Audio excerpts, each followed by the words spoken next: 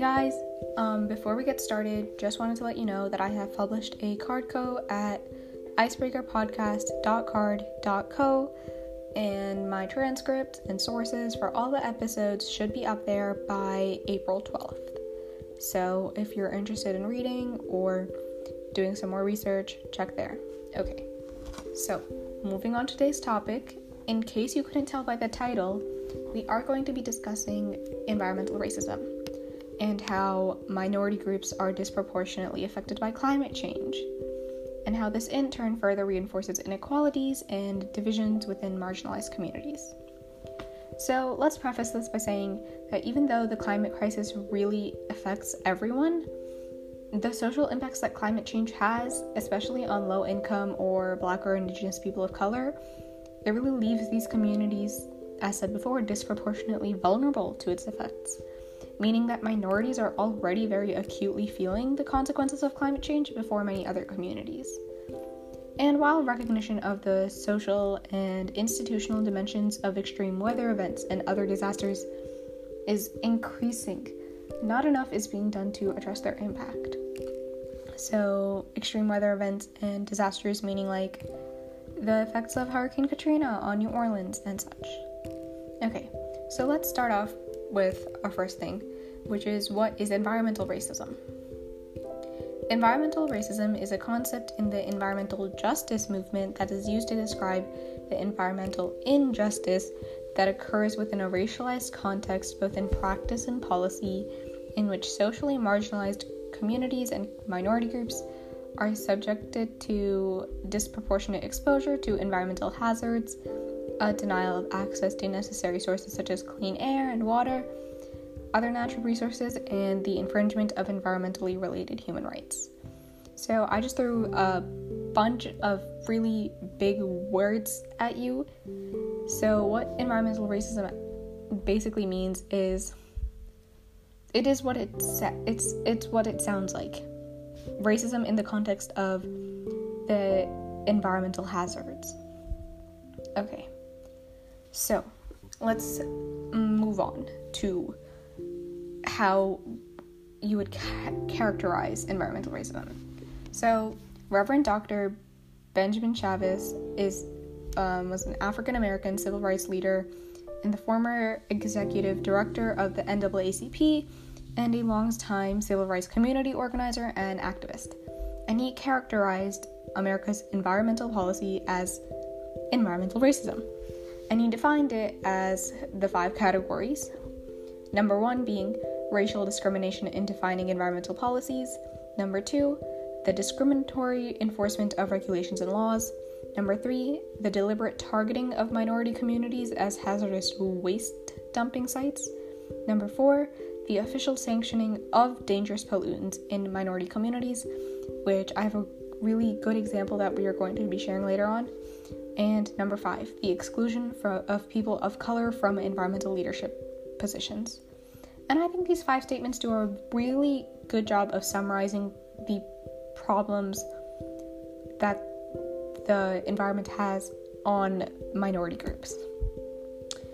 And processes such as suburbanization, gentrification, and decentralization really lead to these patterns of environmental racism.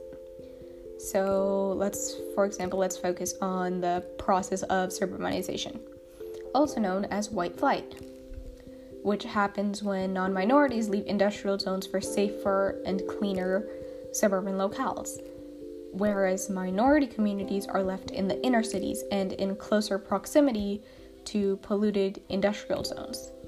So in these inner city areas, unemployment is high and businesses are less likely to invest in area improvement, which creates poor economic conditions for residents that reinforces a social formation that reproduces racial inequality.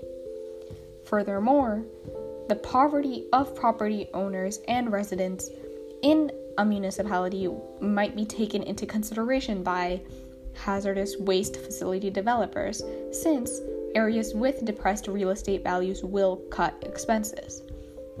So it's kind of a whole cycle where minority communities can't leave, businesses are less likely to improve it, so they are faced with poverty, and because of their poverty, the property value is lowered.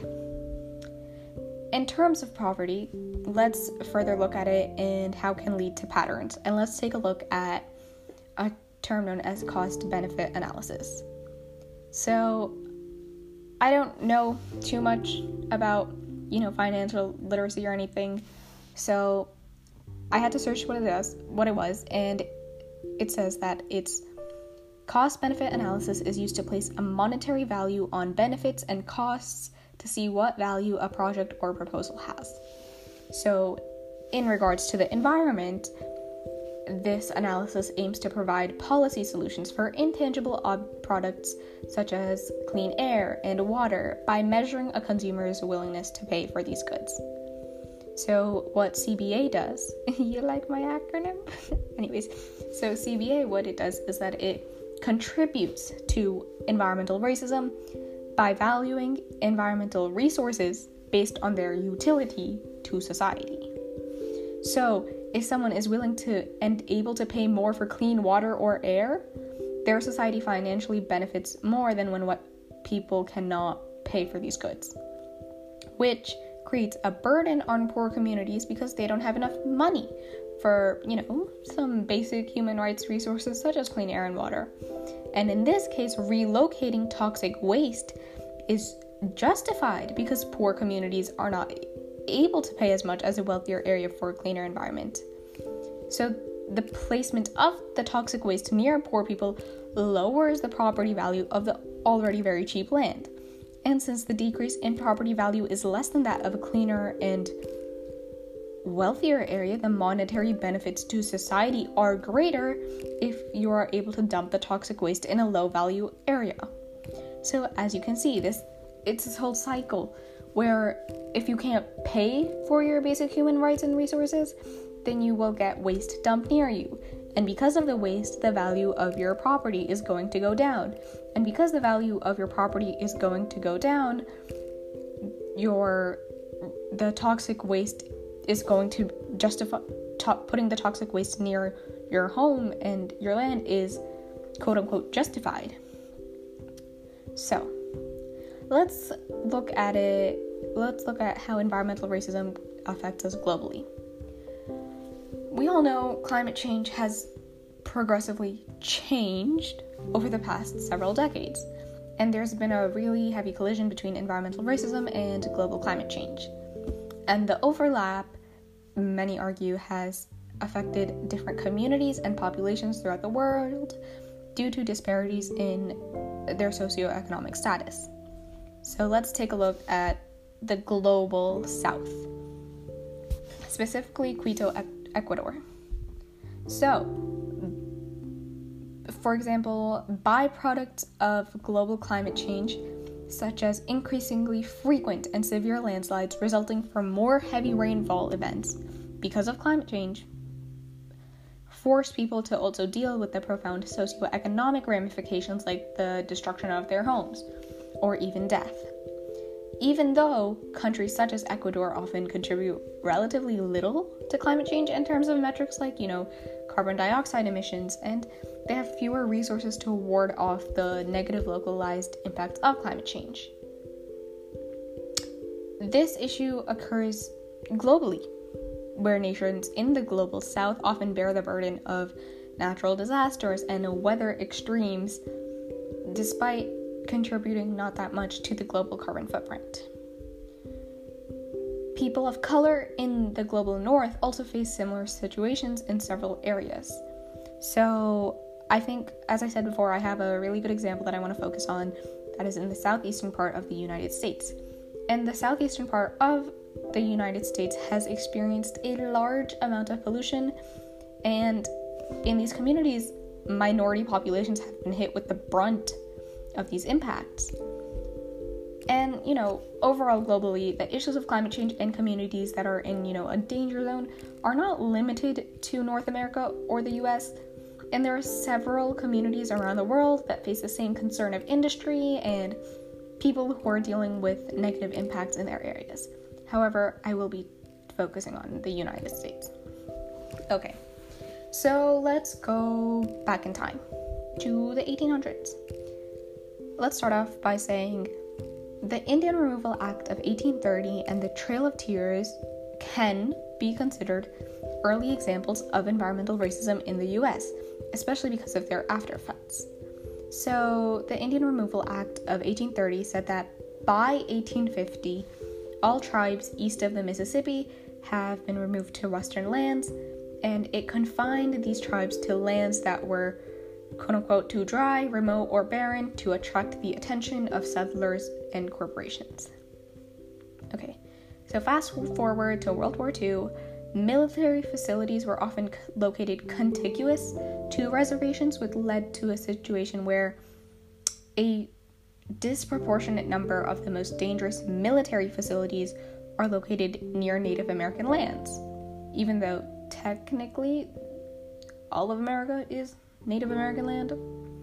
Anyways, so a study analyzing the approximately 3,100 counties in the continental US found that Native American lands are positively associated with the count of sites with unexploded ordnance deemed extremely dangerous.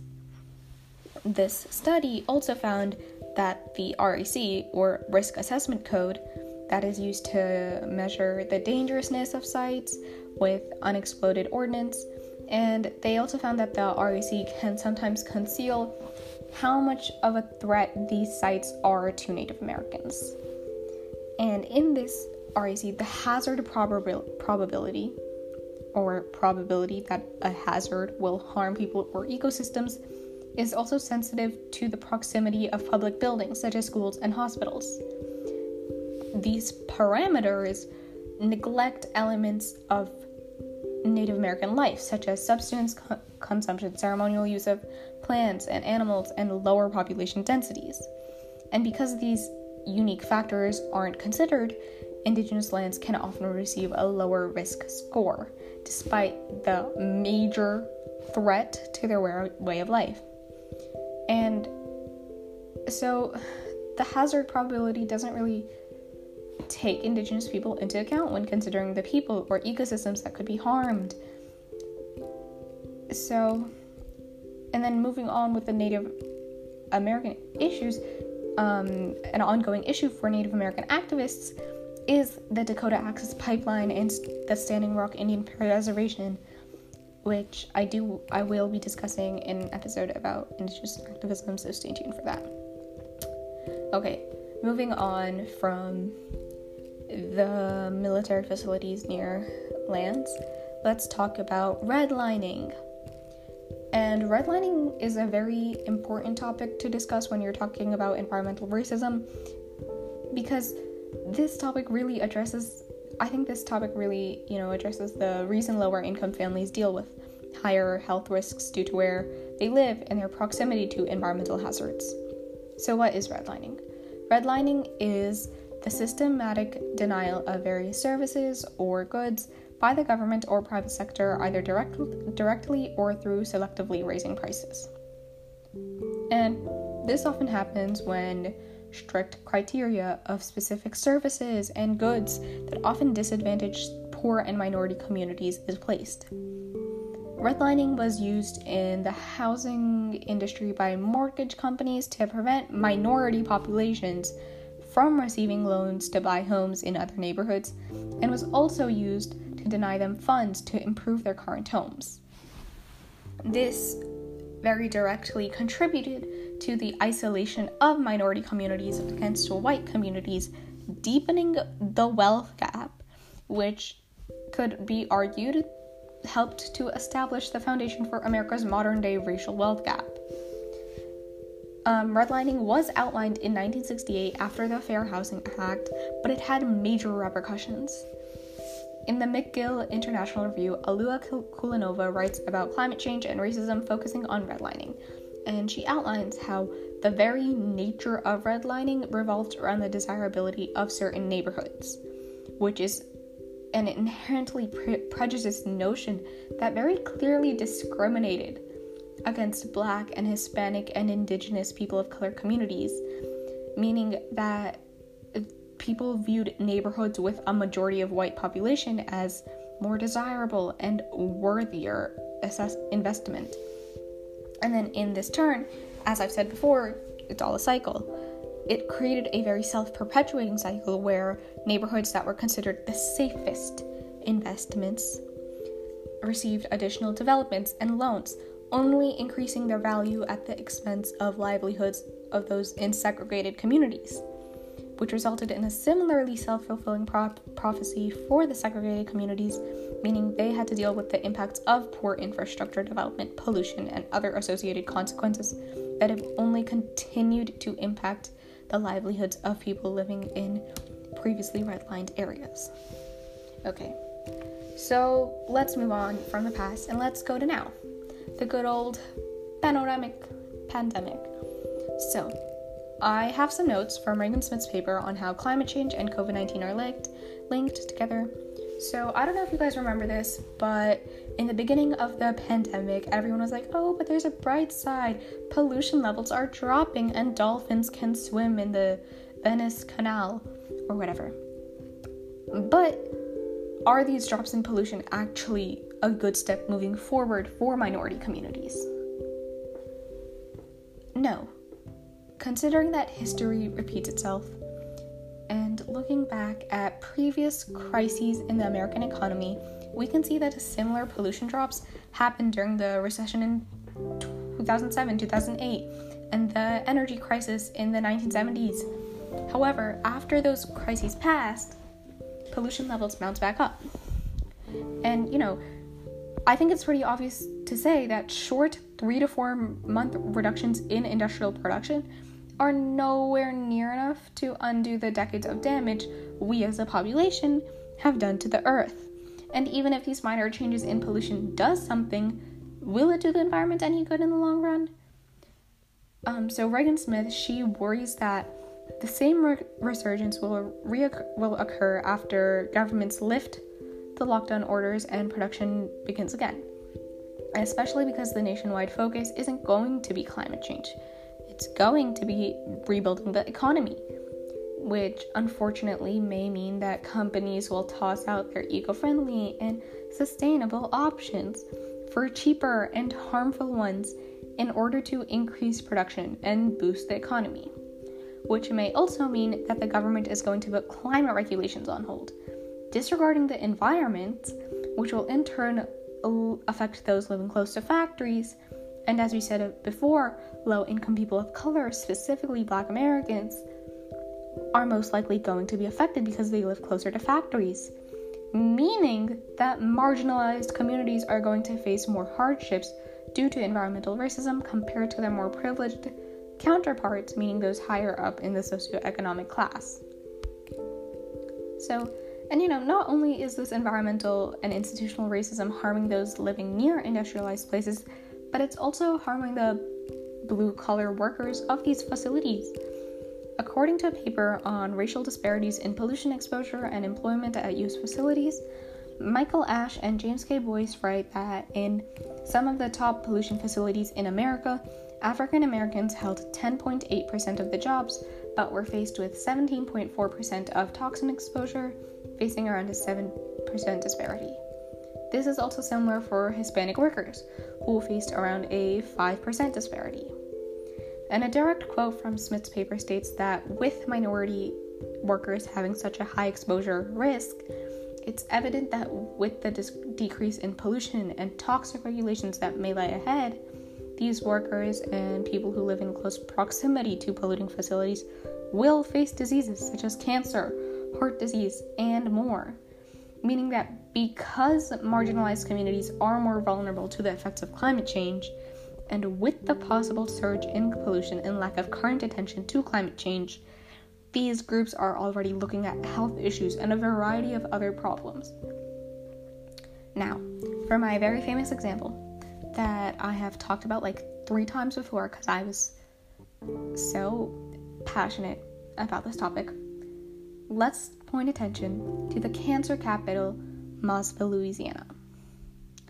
Mossville is a largely Black community in the mostly white Lake Charles suburb of Westlake in southwestern Louisiana, settled by African Americans looking for a haven from racial hostility.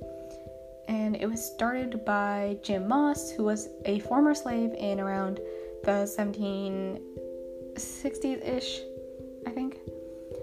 Okay, so fast forward from then to the 1920s and 30s, where oil and chemical companies began building manufacturing plants between New Orleans and Baton Rouge, which is a stretch of land now known as the Cancer Alley. Mossville is a town that is a mere 5 square miles, but is surrounded by 14 industrial facilities that spew over 1,000 tons of toxic pollution into the air, including oil refineries and the largest concentration of PVC plants anywhere in the US. And among these toxins are various carcinogens, which, makes the cancer capital a fitting name. According to the Agency for Toxic Substances and Disease Registry, the ATSDR, Mossville residents were tested twice in 1998 and 2001. And the ATSDR found that the residents' blood dioxin levels were 3 times that of the general US populations, and their vinyl chloride emissions were 120 times the ambient air standard. Okay. I'm no chemist, so what are dioxins? Dioxins are a group of chemically related compounds that are persistent environmental pollutants. And Mossville's dioxin rates were among the highest ever recorded in the country. As for vinyl chloride, according to the Environmental Protection Agency, it's used to manufacture plastic and vinyl products and has been implicated as a causal agent of angiosarcoma, a type of cancer, and other serious disorders, both carcinogenic and non-carcinogenic. In addition to these known pollutants and toxins that are being exposed in the Mossville community, we have surface and groundwater toxins that have been documented, and the ATSDR confirmed that the fish caught in nearby waters were contaminated with unsafe levels of dioxins and PCBs. So, PCB is a man-made organic chemical that is no longer used after being banned in 1979 due to toxicity having been labeled as hazardous waste. The reason PCBs are still present in the environment is because they don't readily break down. And as we saw before with the fish, they have been taken up into the bodies of these small organisms. And another toxin present in the groundwater and stuff is ethylene dichloride, which is another carcinogen. And this got into the groundwater during a time where Mossville residents had wells in their yard, where this water was used to water their gardens, where they grew food. And if you eat the food you grow, you're digesting the chemicals in the food, meaning they were ingesting ethylene dichloride. So, after I just spoke all this chemistry stuff, you could see how Mossville residents were quite literally being poisoned by their environment. And in 1998, residents began exhibiting chronic and life-threatening diseases that have been linked to the toxic chemicals released by Mossville's nearby factories. So, fast forward to 2014, and we have this South African chemical giant Sasol, SASOL, and they came up with a proposal that would basically wipe Mossville off the map. And this proposal was backed by Bobby Jindal, and this plan would have been great for the company. I mean, Sasol stood to benefit from $2 billion in an incentive. As I said before, billion with a B. Yet, as we've seen before, in 1998 and 2001, this major proposal would have major consequences to the environment, and it would produce more greenhouse gases than any other facility in the state, and would be the end to Mossville, which is an already dying community. In February of 2014, the Louisiana Department of Environmental Quality conducted an analysis saying that the new project would result in a significant net emissions increase of greenhouse gases, promethium, sulfur oxide, nitric oxide, and carbon monoxide. And they calculated that this plant itself would release more than 10 million cubic tons of greenhouse gases per year. okay, 10 million, that seems like a regular amount, right? Like, I mean, the world's polluted. But no, let's contrast this with the ExxonMobil refinery outside of Baton Rouge, Louisiana, which is a complex that is 250 times the size of the New Orleans Superdome, and it comparably emits a 6.6 million tons. Nonetheless, the Department of Environmental Quality determined that this plant won't have much effect on soil, air, or water quality, and cleared Sasol under the Clean Air and Clean Water Acts, somehow. And they recommended that the plant be built 3 square miles near Mossville. Sasol even offered that they buy out Mossville homes at 160% of their appraised value. I mean, it seems kind of like a win-win, except for the environment, of course, but, Mossville residents can leave their homes and Sasol can still build their company and get a lot of money. But keep in mind, many of these families grew up in Mossville, and Mossville is their ancestral home. And these are descendants of slaves that moved here when they weren't wanted in any other parts of the community. Citizens, however, were left little option but to move. The company had already taken over Mossville's elementary school.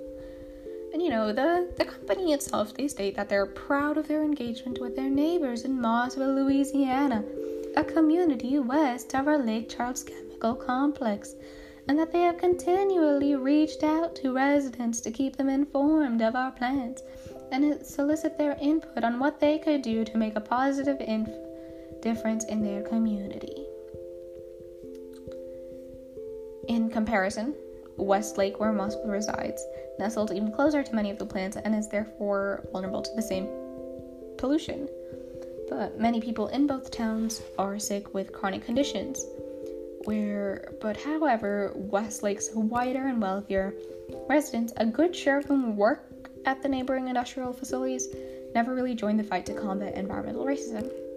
Whereas Mossville residents have for years petitioned the government to provide funding for relocation, as well as giving up their homes for a cleaner and healthier place for families to live. And to combat this environmental racism, Mossville residents had created MEAN, or the Mossville Environmental Action Now, and began collaborating with various other groups, calling for stricter emission practices and policies, working since the 1980s as environmental justice advocates to address the industrial toxins that pollute their community.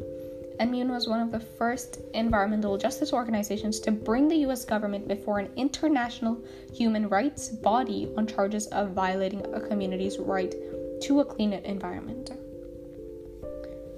So, we already know that Sasol, not really good for Mossville. Well, A, it's obviously terrible for the environment, and B, Mossville really they suffered.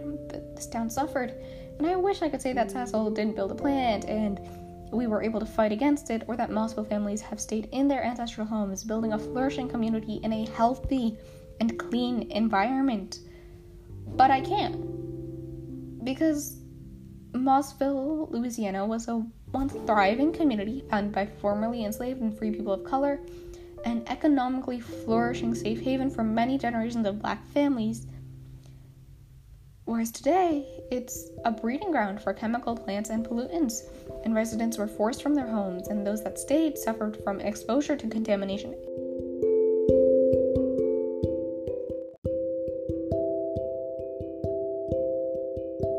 Pollution.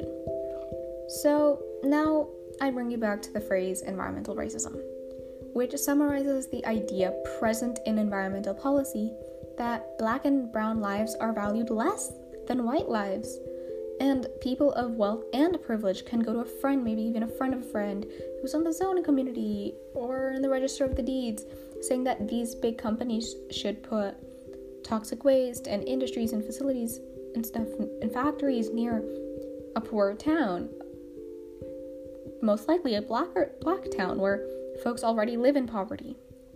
And it's a win-win for the companies who have to pay less for the land and jump through less hurdles, and for the wealthier people who don't have to face the eyesore that is a chemical plant. Now, I've thrown a bunch of information at you, and I know I've said a lot of kind of sad and scary things. So how can you help? How can I help?